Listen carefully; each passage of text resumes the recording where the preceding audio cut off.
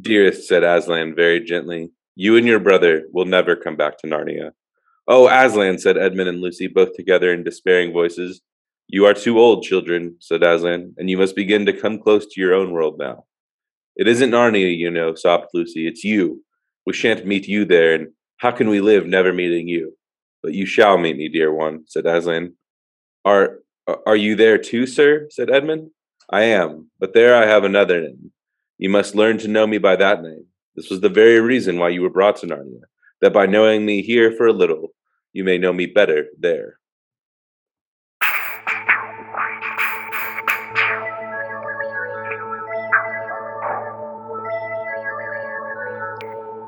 Welcome to the Chronicles of Podcast, where we're doing a chapter-by-chapter deep dive into the Chronicles of Narnia by C.S. Lewis. I'm Chase. And I'm Kel.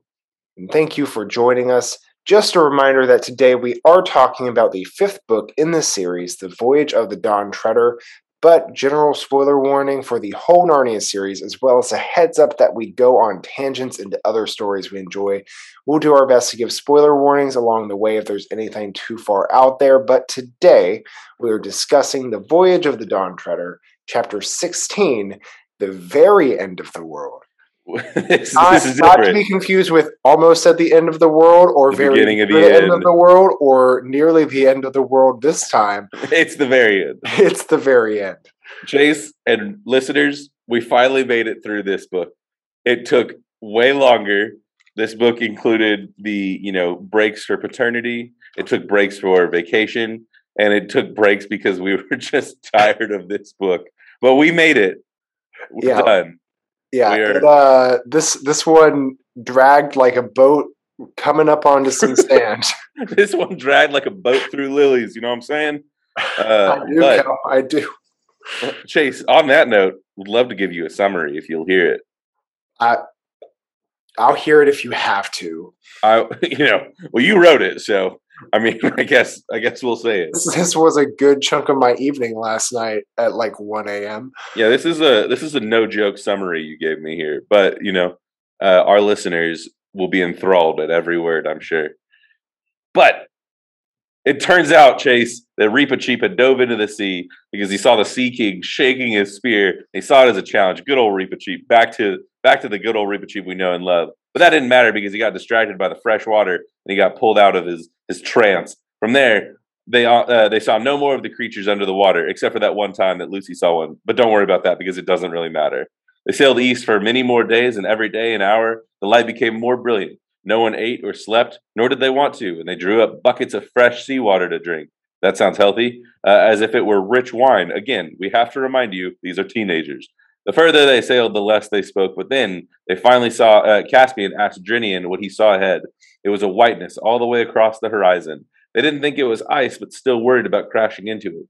As they approached it, they realized they were in a narrow current moving towards it. They lowered a boat to investigate what the white stuff was and discovered that they were lilies like you'd find on a pond or a pool. They entered back into the current and continued into what they began to call the Silver Sea, because, that's the name they chose. Even though it's white, there seemed to be no end to... What's up? Can you surf on the Silver Sea? Only if you have a silver surfer. But there seemed to be no end to the lilies, and the sweet, fresh smell of flowers filled the air. The day finally came that they could sail the Dawn Treader no further because the water wasn't deep enough. So they lowered back down the boat, and Caspian gathered the crew to make a speech. He said they had completed their task and instructed Drinian to take the ship back to Narnia and to tell his regent, the dwarf Trumpkin, to give all the men of the crew what he had promised them. And he said he was going with Reepicheep to the end of the world. Edmund and Reepicheep both told Caspian he couldn't abandon his post like this, to which Caspian argued that none of them could tell him what he can't do, because he's the king, and he's now a moody teenager all of a sudden. They all argued back and forth about it more until Caspian stormed off to his cabin and slammed the door, and when they went to him, he said they didn't need to lecture him because Aslan had already done so by bringing the golden lion's head to life on his wall. Aslan, gave him a good talking to. He said Aslan commanded that Reepicheep, Edmund, Lucy, and Eustace were to go to the end of the world, and Caspian was to stay and go back to Narnia. Lucy reminded him that he'd get to go back to Ramandu's island and, his star daughter, and that cheered him up a little bit because, he is, after all, a teenager with hormones. That afternoon, the kids and Reepicheep said their goodbyes and shed their tears. They got into the boat and were carried east by the current with no need to row. The next day, they came to a wonder. A great wave stood before them like a wall of water that shone with rainbow colors as the sun rose through it. As the current carried them quickly towards it, they could see to the other side a range of mountains that rose so high that they couldn't see the sky above them, and forests and waterfalls. And as a breeze broke over the top of the wall, they heard sounds and smelled smells that were so good it could break your heart. They knew that they were seeing beyond the end of the world into Aslan's country. Their boat ran aground in the shallow water, and Reepicheep said that he must go alone from there. And no one argued. He threw his sword since he didn't need it anymore and bid them goodbye in a mix of sadness and excitement. He got into his little coacle? Sure, little boat, and took his paddle, and the current caught it and took him quickly up the wave side and over the top. They never knew what came of him, but we're sure he made it safely to Aslan country. It's a lot of confidence for just seeing a person disappear over a wave. The children got out of the boat and waded southward with the wall on one side. They came to a beach with sand and then short grass, and they looked on it was as if the sky came down to meet the ground or the grass. And between them and the sky there stood a lamb, and the lamb invited them to come have breakfast. And they noticed a fire lit with fish roasting on it, and all of their biblical allegories began to become true. They sat down and ate, and it was the most delicious food they'd ever tasted, other than all those other meals that were the delicious meals they've ever tasted. Lucy asked the lamb, "Is this the way to Aslan's country?" "Not for you," he said. "For you, the door to Aslan's country is from your own world." Surprised, Edmund asked, "What? There's a way into Aslan's country from our own world too? This is shocking, since this is a book of magic." The lamb replied, "There is a way into my country from all the worlds." And as he spoke, the snowy white turned into gold as he transformed into Aslan himself. Man, this is getting crazy. Lucy asked if he could tell them how he could get into his country from their world, and he said he will be telling them all the time, but he won't say how long or short the way will be. He said he would open a door in the sky now to send them back to their own land, and then Lucy asked when they'd return to Narnia, and he said, "Never! See ya, suckers!" Said that Lucy and Edmund would never be returning because they're too old. Man, sucks getting old. Lucy sobbed and said they won't meet him there, though. But Aslan said, "Yeah, they will, because he's there too. He just goes by a different name. But don't worry, you're going to have to learn that name on your own. That's a different story." Lucy asked Eustace if Eustace would be coming back, and he said, "Yeah, we've got 2 more books to write. Someone's got to be the main character." But he actually said, "No, you don't need to know that, because that's a different story. Silver Chair coming next week." And then, with a kiss on the forehead, they were sent back to Aunt Alberta's home at Cambridge. And just so you know, Caspian and his men made it back to Narnia okay. The 3 lords woke from their sleep. Caspian married Ramandu's daughter, and Eustace was a better person now. And if you're thinking that I sped through that summary, so did C.S. Lewis. The end. What a book. What a book, Chase. It's there. We got it. We did it. At least this chapter was nominally better than the last 5 chapters. Oh, it's hands down better because things happen. There are events that take place in this chapter. Are they still weird? Still could have done without the first 3 or 4 pages, but 100%. Because the first second half of this chapter, great. Right, like once we get to them sailing through the lilies, just like the kids in Reepicheep, then it's fine. Everything else, you're just like, it's just not as fun, because we start with a recap of what had just happened, and C.S. Lewis has to let us know, hey, Reepicheep didn't just dive in because he wanted to dive in. He was actually trying to fight the Sea King. The thing that you assumed happened did in fact happen. It happened. Did we need it to be explained? No, but it says, he was about to fight him underwater, like a. You know how great swimmers mice are? Yeah, you know how they can also hold their breath underwater like a mermaid and not float to the top? Do mice not have blowholes? And everyone's got a blowhole if you try hard enough, Chase. But, we won't explore that. Go on. But they but Reepicheep is distracted, just like all of our listeners are right now, by the fact that fresh water, it tastes sweet and it's not salty, and so he doesn't pay attention to the Sea King anymore. And it says, okay, cool. No, like they warned him, hey, don't talk about what you just saw.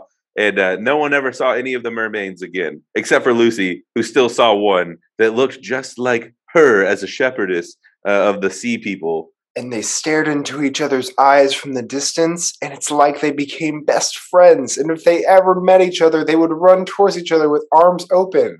And weird side comment that okay, like again, maybe these are things that we're saying in this podcast that you're like, oh, that's weird. Why would you say that? It's because C.S. Lewis wrote it. Like what, like verbatim, what book. Chase just said is in the book. And it's weird. It doesn't come back up. It's not important, and takes away from the actual story that's being told. Right. The sea people mean nothing and will not come up again in Silver Chair or in the last battle.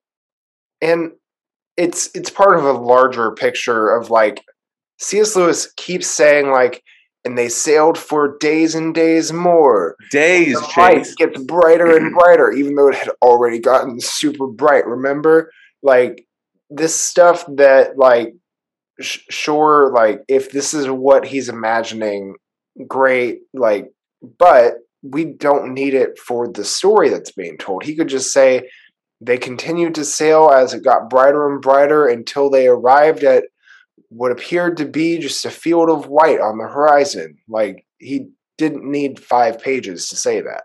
He didn't need 5 chapters to say it, Chase. Yeah. Like, they've literally, like, according to his own math and logic, they've been sailing through the end of the world for like 3 weeks. Which at that point, it's not the end. It's just... At what point are you near the end of the world? I'd say within a day. Like, I mean, with C.S. Lewis logic, we are both near the end of the world right now. I mean, is this like how like Jesus says, like, you know, be prepared because the end could come at any time? Be prepared. Except Jesus is not Nazi Hitler lion. He's Lamb Lion.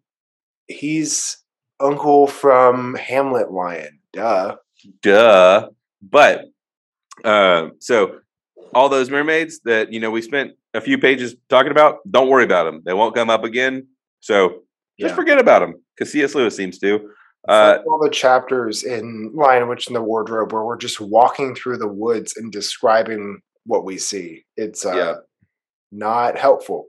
Not helpful. But, you know, it's also not helpful. More discussion about how they're sailing into the brightness for days and days, and they still don't need to eat or drink other than the water from the boat, and they don't need to sleep because, you know, apparently they're magically, you know, healed of all, you know, rest or like strength issues. But as we're going to find out later in this chapter, they are actually very hungry. They just don't realize it, which makes it feel like this water isn't helping them. No. But don't worry about that, kids, because that's not our story. Our story picks up as Caspian asks Drinian to look into the distance, and what does he see? And he sees whiteness all along the horizon from north to south, and he says, "We finally reached Utah. This is good. Yeah. We are glad to be here." No, he says, What is whiteness, Kel? How do we track cultural lines of various people groups from across different countries and nation states? Very true. In this case, we're glad because we don't actually have to ponder that question, because they just see white on the water. They're like, is this foam? Is this ice? We don't know what it is, but we're nervous to run into it. So we're going to go slow, then turn the boat to see if we can go alongside it. And they realize by turning the boat that there was actually just a thin current that they had been stuck in. Is that how currents work? I guess so. The rest of the ocean was just still, but there was one stream in the middle of the ocean that they're going to make you... In Finding Nemo, when they get into the just crazy turtle current. Yeah, that's what there are underwater currents. However... Sure. I just don't think they are the exact width of a single boat and just happen to be only that boat. And there is no current the rest of the ocean. Like, the reason there's currents in the ocean is because when one thing moves one direction, equal and opposite force is going to be created somewhere else. And so you've got churn. And so you have channels going both directions at all times. Some would say, but also Chase, Narnia. Narnia. And that's Narnia business. You know what I'm saying? So they decide they eventually come up and they're traveling through this little stream and they realize, hey, it's lilies, blooming lilies, actually, if we're going to be faithful to the text. So are you saying that these used to be goldfish, but then on October 31st, 1995, they all turned into lilies? It's a Harry Potter reference. Oh, man, that was a real deep cut. That was a movie cut too. I don't think that was in the book, if I remember. That was a super deep cut because I was like, what the heck happened on October 31st, 1995? That's spoiler alert when Lily Evans / Potter died and the fish that she gave Slughorn turned into a lily. Man, that was super deep. And also, if this is the crossover here, that's dark because that's a lot of dead goldfish. This used to be a giant koi pond.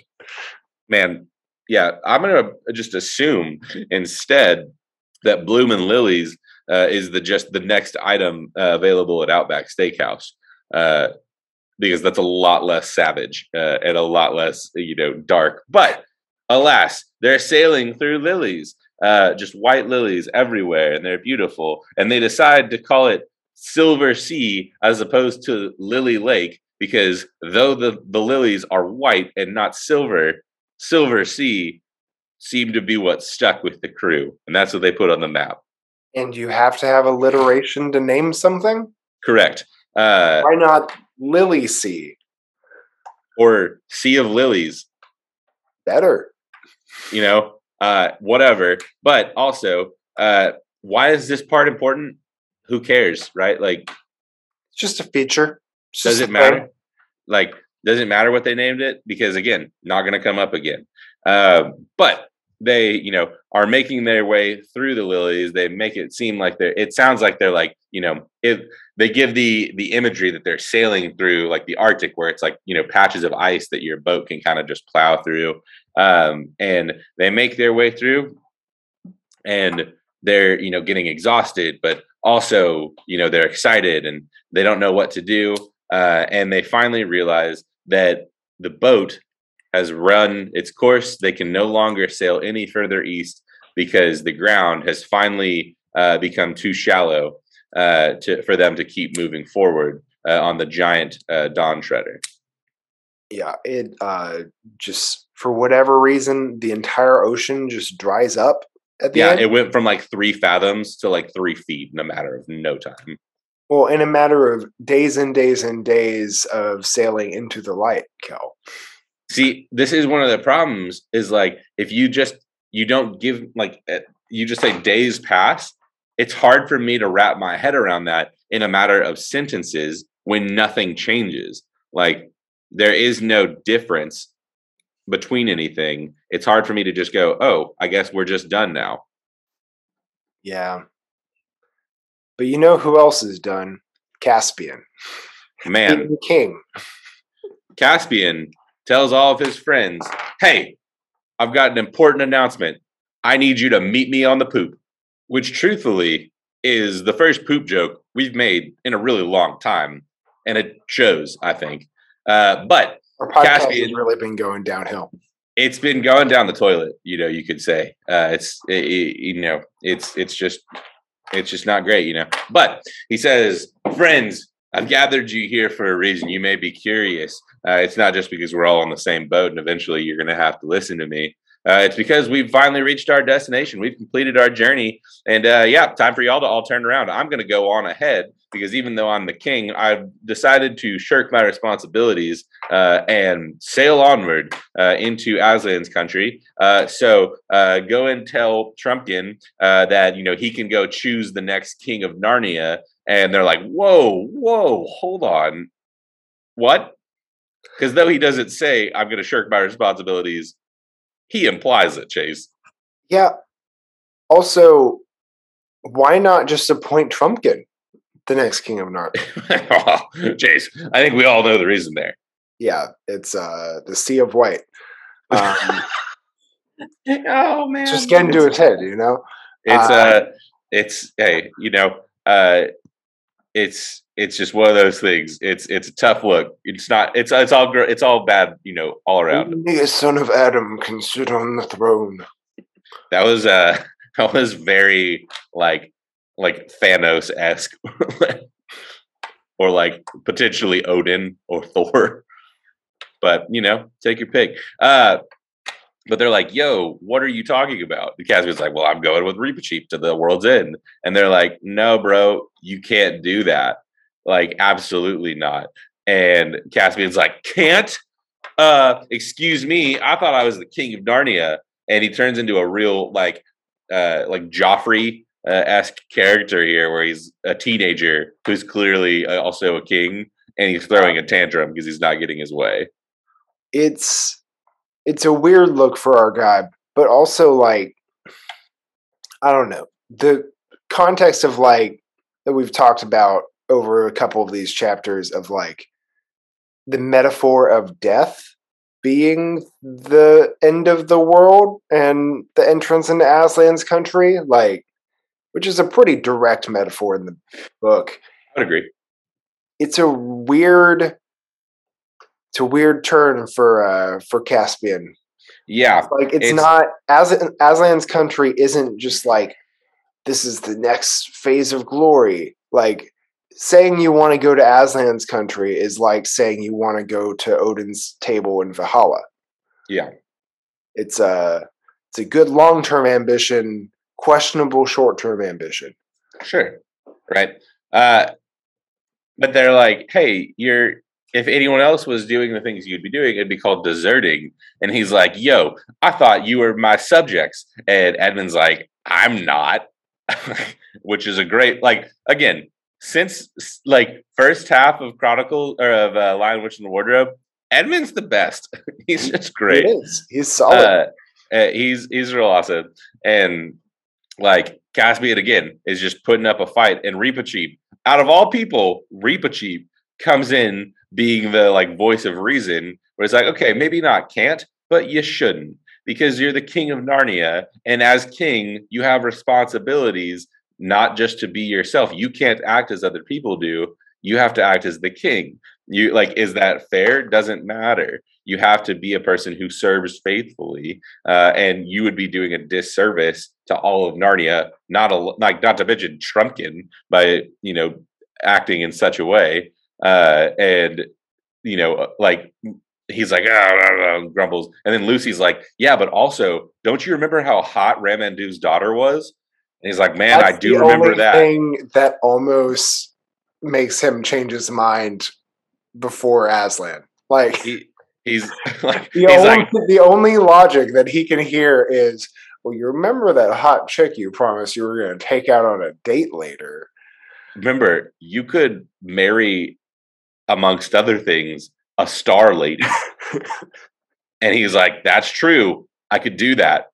And he's like, he sits there grumpy and frustrated. He's like, fine, have your way. The quest is over. We all return.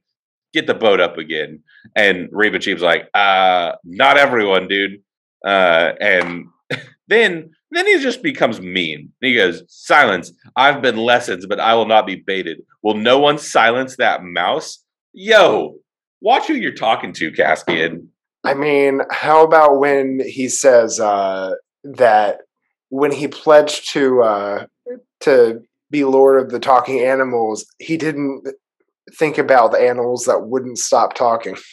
Man, like this, it's a thing where like this comes out of nowhere for him, because he's been a fairly good tempered, good king, and he's like Reepicheep's like, yo, you promise, and then he just roasts him. It's rough. And so he storms off and goes down and he flings the door closed and starts huffing and puffing, and everyone comes after them and they're like, hey buddy, you okay? And he like comes out of his room and he's like, Oh, I'm the worst. I'm so sorry. Like all I've done is just, been a total a-hole. But you don't need to tell me anything because I've already heard it from Aslan. And they're like, whoa, he was here. And he's like, no, he wasn't here. But the lion in my room that we all knew about, well, he came Yeah. to life and it turned into Aslan. You know that And very prominent Aslan statue that I keep in my room? oh, I haven't mentioned it. Well, here we're telling you now. But he said that Reepicheep, Edmund, Lucy, and Eustace are all going to go on to Aslan's country, but I have to go back alone to Narnia, the place where I rule as king. Ugh. So alone, you have a ship full of people. And literally, you are the ruler of a nation. Yeah, the literal king. Like it. What I don't get with this chapter and like the way this is paced out is like we've talked about how the last two chapters literally nothing happens. Yep. And then in this chapter we skip over and don't even see an Aslan Caspian interaction for a Caspian character growth moment because we don't have time for it because he's trying to do too much in one chapter. Right.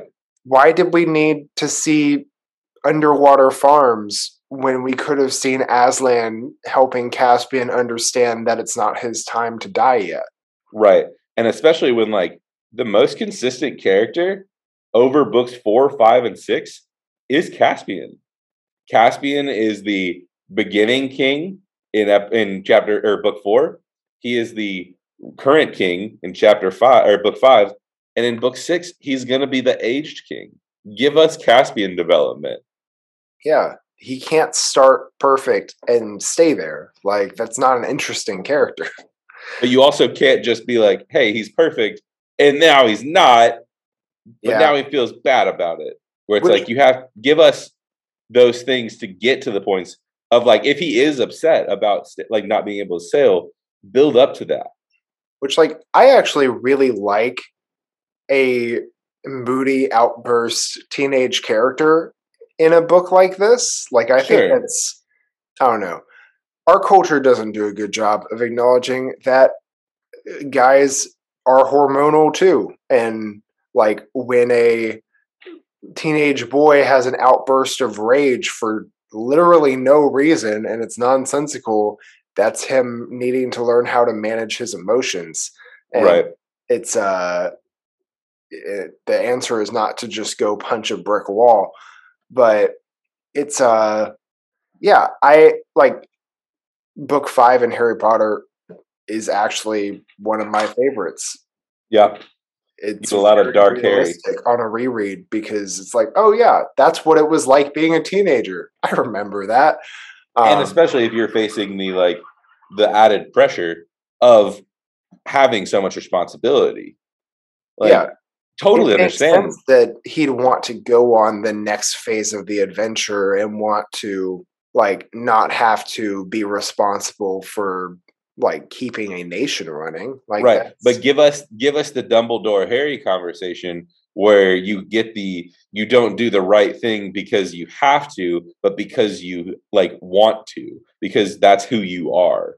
Like, yeah, like that's the conversation you need to have with Aslan and Caspian of going, hey, I understand your desire, however, you are destined for something different, for more. You are a leader and your responsibility is to your people, and you know that. And he like him having to go, you're right, I do have this desire to lead my people well, and I know that if I go on, I'm leaving them in a bad spot. Yeah, we don't get to see any of the actual reasons why he changes his mind or accepts that he's wrong, or really the reasons why he wanted to go in the first place, other than just that he was suddenly angry. Right. It's just too skipped over. Yep. But the thing that's not skipped over is once again Lucy saying, "You'll feel better when you get back to Rabandu's island." She says, "With I would imagine" is a wink. And he cheers up a little bit after that, which is good because, again, he's a hormonal teenager in the ways that no one wants. Yep. He's sad and everyone's sad because now everyone has to say goodbye to Lucy and Edmund and also Eustace. But they shed their tears and they, get on their tiny little their little boat and they sail off into the sea, but they don't have to row because they're in that super current apparently. And the Dawn Treader just apparently now has to row unless they find a convenient current that is going the other direction. Well, that's not our story, Kel. But that's not our story. We never see them again. We're going to hear about them in a sentence, but don't worry about that. So again, now the rat and the three kids are sailing eastward. Sorry, the mouse, and they're sailing further and further eastward. That's how rats and mice got to the United States from England. I believe this was how the Black Plague started, but I could be wrong. And they're sailing again for days and days until eventually they see a giant wall, which turns out to be a wave with beautiful rainbow colors as the sun is refracting through it. And behind it, they see mountains and they see forests, and it's beautiful. Kel, are you saying it's a big, beautiful wall? It's a big, beautiful wall that no one's going to be able to go over except for this mouse on a boat. And it actually has an escalator that goes up the side of it and back down the others. It's pretty convenient for me, if you're at. I love going down escalators.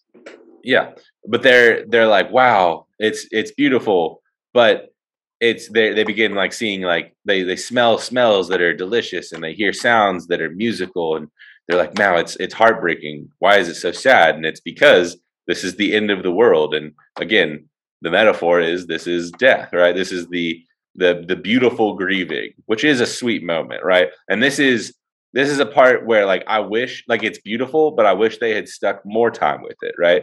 That Aslan would have been able to talk to Reepicheep in this moment.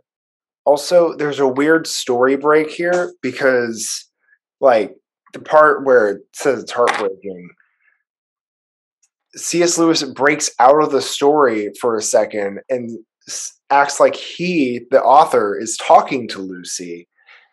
And the author asks Lucy, why, said I, was it so sad? And then Lucy says, sad? No. And then it breaks off and doesn't address it. So is he trying to imply that he is interviewing an older Lucy about this? Yeah, man, this is a weird section because it says Edmund and Eustace would never talk about it afterwards. Lucy could only say, it would break your heart. Why, said I, was it so sad? Yeah, I mean, I think that's what he's implying here. Is this like a Titanic situation? Maybe, but he doesn't do this in any other book that I'm aware of. No. And especially knowing the end of book 7, this feels unrealistic. Yeah, very unrealistic if book 7 is true. It doesn't have to be because it's a weird turn for the series, but yeah, it's very strange. C.S. Lewis just chooses to do little bits here and there of like creativity that he doesn't commit to fully. Yeah. And it makes it confusing. Yep. But we're going to spend as much time on that as he does, and we're going to keep moving forward because now it's time for Reepicheep to sail into Aslan's country. And he says, this is where I go alone. And no one stops him. No one argues. No one says anything. They just let him go, which is sweet. Like, but also kind of surprising that no one tries to say anything. But he takes off his little sword and throws it into the water because he's like, I won't need this anymore. And then, creates a hazard for anyone walking on the beach. It's like, dude, like kids play here, man. Come on. But he, lowers his little needle that you find in the sand when you go to Galveston. It's like, come on, man. Like, this is dangerous. This is a hazard. But he lowers his even smaller boat that was already in the small boat. Yeah, the boat within the boat within the boat.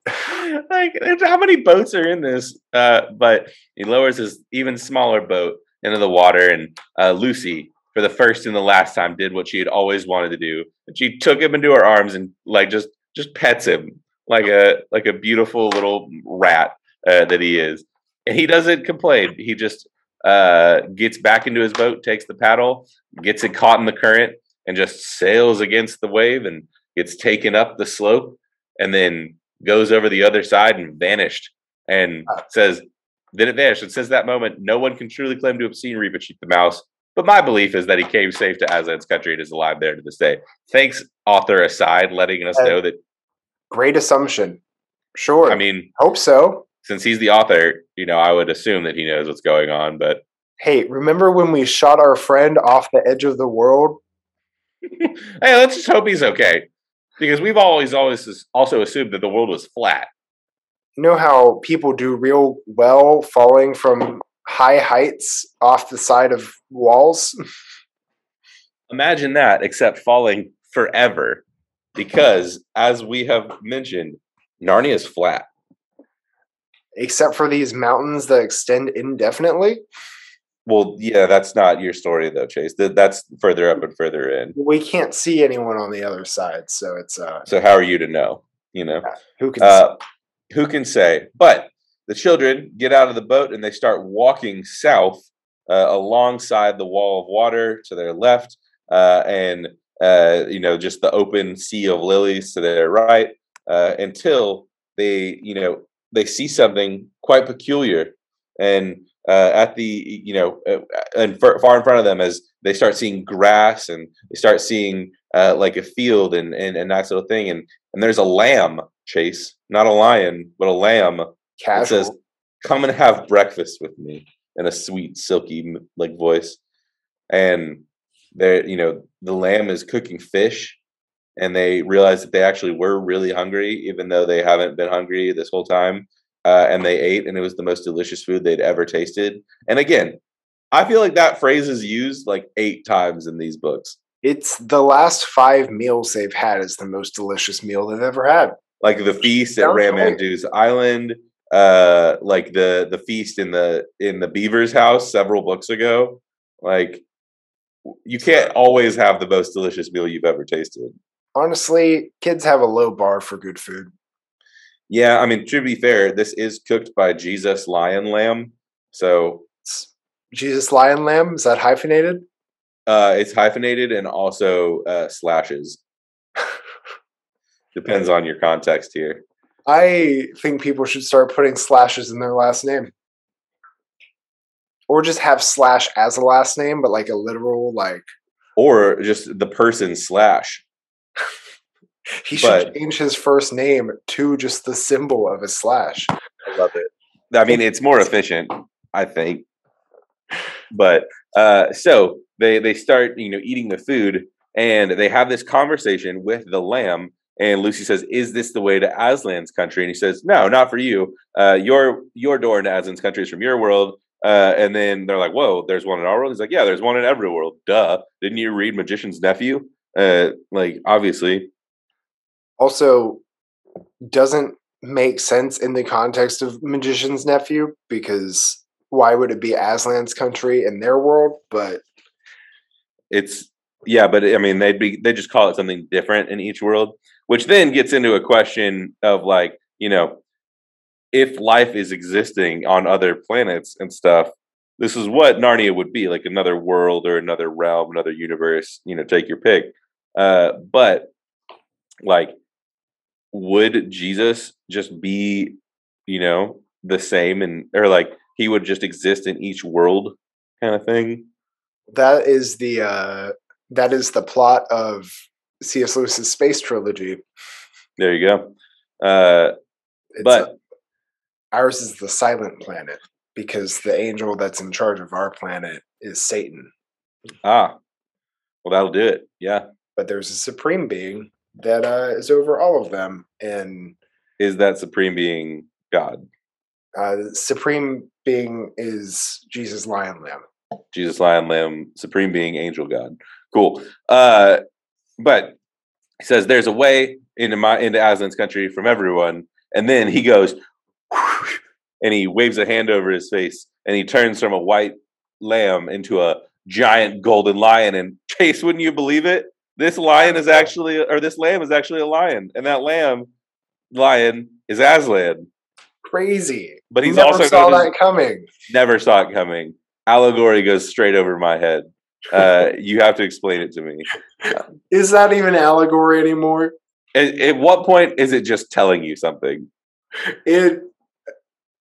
Look, I think in general that J.R. Tolkien was right not to love straight allegory, but I don't know that you can call the Narnia books allegory, because it's more just like, what if I taught Bible lessons in the middle of children's stories? But Bible lessons that didn't necessarily apply. Like, this is the equivalent. Like, I'll talk about this in allegory, or like in my further up and further in. But also, like, this whole section is just so out of place, because the scene of cooking breakfast on the beach is mirroring, obviously, the story of Jesus calling Peter back to him after his resurrection, and that's a reconciliation moment with forgiveness, and it's really like painful in some places, but it's also really sweet. This is not a reconciliation moment. This is just him cooking breakfast. Yeah, if you take a symbol out of its original context to use in another context, you expect that symbol to maintain its meaning. Right. So if you put it into a place that doesn't make sense to use, it loses its meaning. Right. And even the lamb itself is meant to be the sacrificial lamb, the Passover lamb. That's why Jesus as the lamb is significant. This isn't significant in this moment. This is just him being like, hey, Aslan's also a lamb. But both of these moments would have fit better in with like Edmund's betrayal, or with Eustace. Like, if you want to put it in this book, with Eustace, having become a dragon and exploring the greed and sin that he carries, then like Aslan having cooked, fish for him and breakfast for him, and him having to, as we talked about off pod, like shed his scales, his outer garments, before getting to Aslan, and Aslan going like, hey, do you love me, or like having that moment with him of reconciliation. That would have been sweet. Or like the lamb, maybe that's the creature, like the things that the kids see upon Aslan dying on the stone table, and then it turns into Aslan kind of thing. But just shoehorning in the lion and the lamb, and shoehorning in reconciliation on the beach, it doesn't make sense. Like, that would just be like if a whale like swam up on shore and then spat like a human out of it and was like, hey, y'all heard of Aslan? That would be so funny if just in the middle of their breakfast, a whale came up to shore, opened its mouth, and just a dude with a briefcase walked out like he was on his way to work. Right. And just like walked up the wave wall and over, didn't acknowledge them. It's right. never That's the equivalent of this, because you're like, wait, was that a Jonah allegory? Maybe, but also it has nothing to do with this. So it's just confusing, but he doesn't really acknowledge any of this stuff. He just kind of like, he's like, oh crap, it's been 16 chapters and I haven't really put in a lot of biblical allegory or metaphor in this, so I should just put some in here real quick. And he's like, cool, I'm gonna have a lamb cooking fish on the beach. Also, the fish multiplied. There's 5,000 of them. That's why it's the best meal they've ever eaten. It's just the most food. They're stuffed. He says, did I mention that I'm the bread of life? And then he disappears. But like after this, his allegory actually becomes, sweet, because the like, hey, there's, doors into Aslan's country from every world. And then he says, like, Lucy is like, hey, won't you tell us how to get into your country from our world? And he's like, I'm telling you all the time, but I'm not going to tell you how long or short it is, or how to do that. You have to figure that out. For I am the great bridge builder, and I'm just here to, again, shoehorned in, but whatever. Also drives home what I've been saying for the last few chapters about Reepicheep and Aslan's country being a very direct death metaphor. Right. It You don't know when death is coming. Sometimes, like, it could be a long time away. It could be getting hit by a train. It could be anything, Chase. It just also makes me feel weird that we didn't investigate at all the fact that Reepicheep chose to enter Aslan's country out of his own. Was this Enoch? Power. Is he just going with the Lord? Maybe. It, again, has had weird, like, undertones of, like, self-harm to me. Yeah, but again, like, I feel like we should be asking more questions about this when it's happening. Yeah, let's call it what it is. Mental health care wasn't necessarily the focal point in the 1950s. Yeah. Don't worry, bud. We'll help you get there. By literally just getting you to death. Yeah, we'll deliver you to death's doorstep, and then you can take it from there. And we'll make no arguments once you go. It's a weird time. Look, Kel, it's weird when you start. Well-organized mind, death is just but the next great adventure. Yeah, but that doesn't come into play for another 40 years timeline-wise. I mean, could be next week for some of our characters. Could be. You know, you never know. But Aslan, or like Lucy asks Aslan, "Hey, so when's the next time we're coming back to Narnia?" He's like, "Oh, did I forget to mention you and Edmund? You're too old. You're never coming back because y'all are old and gray now." And they're like, "We're 16." He's like, "Oh God, 16-year-olds, they're the worst. They really are." And so they're like, "Yo," and he's like, "Yeah, you have to like go to your own world now." And she's like, "It's not Narnia, it's you that we're gonna miss." And this is a sweet moment, right? And this is one that, you know, a lot of preachers are gonna reference because, you know, they love them some C.S. Lewis. And he goes, "You shall meet me again." And they're like, "Are you there too? Are you in our world as well?" And he's like, I am, but there I have another name, and you must learn to know me by that name. That was the very reason you were brought to Narnia, that by knowing me here for a little, you may know me better there. Right? And you know, he's basically summarizing the whole point of the Chronicles of Narnia. Yeah. Is that, but he's summarizing why the books, the Chronicles of Narnia, were written. Right. Not why the internal mechanics of the story work. Correct. Yes. No, he's just explaining the books themselves, and that the whole point of them is so that his readers can be introduced to the Christ figure, Aslan, so that they can get to know Jesus in the real world, because Jesus is the greater and better Aslan. Sure. I feel like we could have gotten that from the Lion and the Lamb and the sacrifice and all the other stuff. Are you telling me we've known this since book 2? I'm telling you, this is why people liked these books to start with. It feels ham-fisted to just kind of write it down. But, you know, whatevs. It's fine. But, you know, it's a sweet moment because it is saying like, hey, like, that's the whole point, right, of why I'm doing this, is I want people to know Jesus, which is a sweet and beautiful sentiment. And then Lucy goes, "Well, what about Eustace?" And Aslan's like, "Don't worry about him. It's not your story. He's got 2 more left. You're done. We got to do this bit in every book." He's like, "Don't worry about that. It's not your story. You'll get a cameo at the end of book 7, but that doesn't matter right now." Yeah, it's fine. It's okay. It's good. It's fine. But Chase, all of these things that are happening in this book, all of the stuff that you're like, man, there's a lot that we need to wrap up because they still need to get into their own world somehow, and they need to figure out like what's going to happen with Caspian and the crew, and you know what's life like going to be like with Eustace now that he's changed. Well, Chase, don't worry, because we have 1 paragraph left in this book, and we're going to explain all of it in 1 paragraph. Yeah. So the answer is it's fine. Because all of a sudden, you know, they get, you know, taken from like the beach to back to their own world, like a curtain being torn. They just rip through into their own world, back into Cambridge, and with the feel of Aslan's mane and a lion's kiss on their foreheads, and poof, they're gone. And then all of a sudden, hey, two more things. One, Caspian and all of his men went safely back to Ramandu's island, and that girl that he loved, well, he ended up marrying her. She's going to be the daughter or the mother and grandmother and great grandmother of great kings and queens of Narnia. So don't worry about that. So all of his hormones were well placed. It was great. And all of his crew, they made it back safely. And those lords that we spent the whole book going after, they woke up and it was fine. And they made it back to Narnia.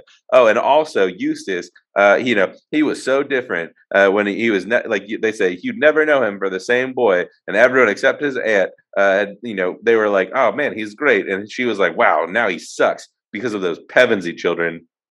Yep. And that's the end. The end. We did it. We did it. Just like C.S. Lewis did. We made it. And it's so satisfying to be done with this book. Chase, would you like to dive further up and further in for us real fast? I would love to. My further up and further in for this last chapter of this book is about growing too old for the secret world. I'm too old for this, Chase. I feel too old for this for sure. But yeah, this is something that comes up pretty regularly in children's stories and fantasy. It's this idea that once you get to a certain age, you can no longer come to the secret world of magic and wonder. And the reasoning is always a little bit different. Sometimes it's because as you get older, you get distracted by other things and don't seek out the magic world anymore. Or sometimes getting older just means you have a harder time believing in things like magic. I'll call that the Santa Claus effect. And like you see things said like, oh, well, adult minds have a harder time seeing the hidden magic stuff. Like there's pick your children's book for this. Sometimes it's just because Peter Pan is a jerk and tells you you're not in his club anymore. Here it's kind of unique. Aslan tells them they need to grow closer to their own world. And it's still a symbolic idea within the metaphor of a children's book. If you spend all your time and energy and hopes and joys on the secret world, you are not spending your time being present and looking for the magic and hopes and joys of your own world. And so the metaphor here being that there's a maturity to learning to live where you are rather than somewhere imaginary. And then there's the whole, you got to find Aslan as Jesus and go through the right door and cross some water. The whole broader allegory thing that I'm sure Kel will talk about. But yeah, at some point we all grow up. And with growing up, we change, and our thoughts and experiences have to grow and change with us. And so we need to ground ourselves in the places that we are without losing sight of the magic to be found there. And that's kind of this idea that is in a lot of children's books. Totally. Mine is going to kind of build off of this idea that Chase is going through, but it's the idea of what is the purpose of allegory? Because there's a famous interaction between C.S. Lewis and J.R.R. Tolkien, where J.R.R. Tolkien is saying you can't and shouldn't create, you shouldn't lean too heavy on allegory in your stories, right? Because then you're not communicating anything original. You're going to end up being ham-fisted, which, as we've talked about, is something that C.S. Lewis struggles with. But C.S. Lewis is also very unapologetic about wanting to be allegorical. And so what is the purpose? And the purpose of allegory is to communicate a truth about the real world through something fantastical, through something fictional, through something unreal. And so when we're coming into Narnia, the whole point of all of these books, and while we give it a hard time and while we give C.S. Lewis a hard time, the whole point of Narnia is to communicate truths about Jesus, to communicate truths about the gospel, which he does. And lives have been affected and changed by these books. And we can sit here and argue on the back end of going, but that doesn't make sense. How can you make an allegory about, the breakfast on the beach when that's not that moment? How can you make an allegory about Saul and David with Caspian and Miraz, and how can you make all these things? Like, what's the point? And the point isn't necessarily that he is a biblical scholar. He's not trying to communicate the exact truths of Scripture. He's trying to give impressions, and he's trying to give understanding of, hey, this is what is in the Bible, so that when kids read the Bible on their own, when the kids hear the stories of Jesus, that they're introduced to someone who's familiar, and they go, wow, that sounds like something that I've read before, something that I've heard before, so that when they quote unquote meet the Aslan of our world, who is Jesus, the Aslan of a different name, that they would love to get to know him, that he's a character that seems appealing. Now, the argument, in that J.R.R. Tolkien would make is, if you don't make the allegory correctly, does that make the character still appealing? We talked about this with the horse and his boy, where Aslan in that story rips a girl's back to shreds because of punitive justice. And is that the thing that we want our Aslan to be known as? Debatable, right? And so this is why not preferable. And so this is why J.R.R. Tolkien says, no, my books are not allegory. And while obviously you could read The Lord of the Rings and find the allegory and find the representations of, Christianity in there, he is never trying to make a one-to-one, storyline. He's not trying to tell you that Gandalf is Jesus, because so could Frodo, or so could Aragorn. They all have these representations. And so you're not meant to take any one character as Jesus. You're not meant to take any one moment as Bible, as gospel truth, because he does not want to misrepresent the God that he, faithfully serves in the real world. And as well, in the real world, he's not bringing in and believing all the different mythologies that he's incorporating into his fictional story, which again, when you're C.S. Lewis and you're incorporating the Greek gods into your allegory about Christianity, what are you communicating, right? It becomes confusing when you try to make one-to-one comparisons. It becomes tough and confusing, but ultimately the goal is that you can introduce someone to a real world truth through a fictional world communication.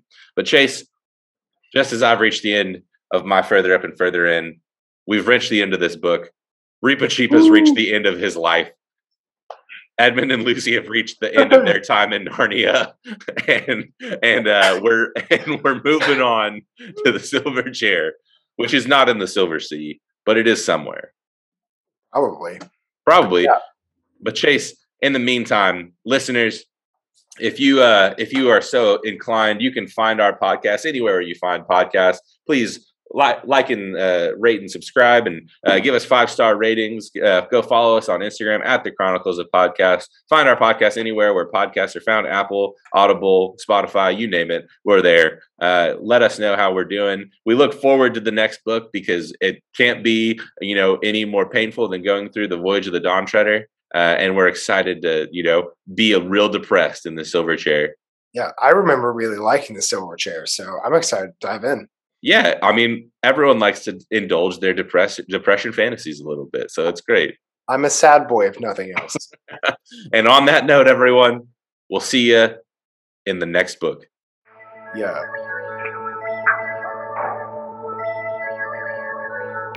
Sorry, there was randomly ants on my laptop that I was like, how are there ants on my laptop? Like, this isn't something that I leave outside by any means, so that I just leave food on.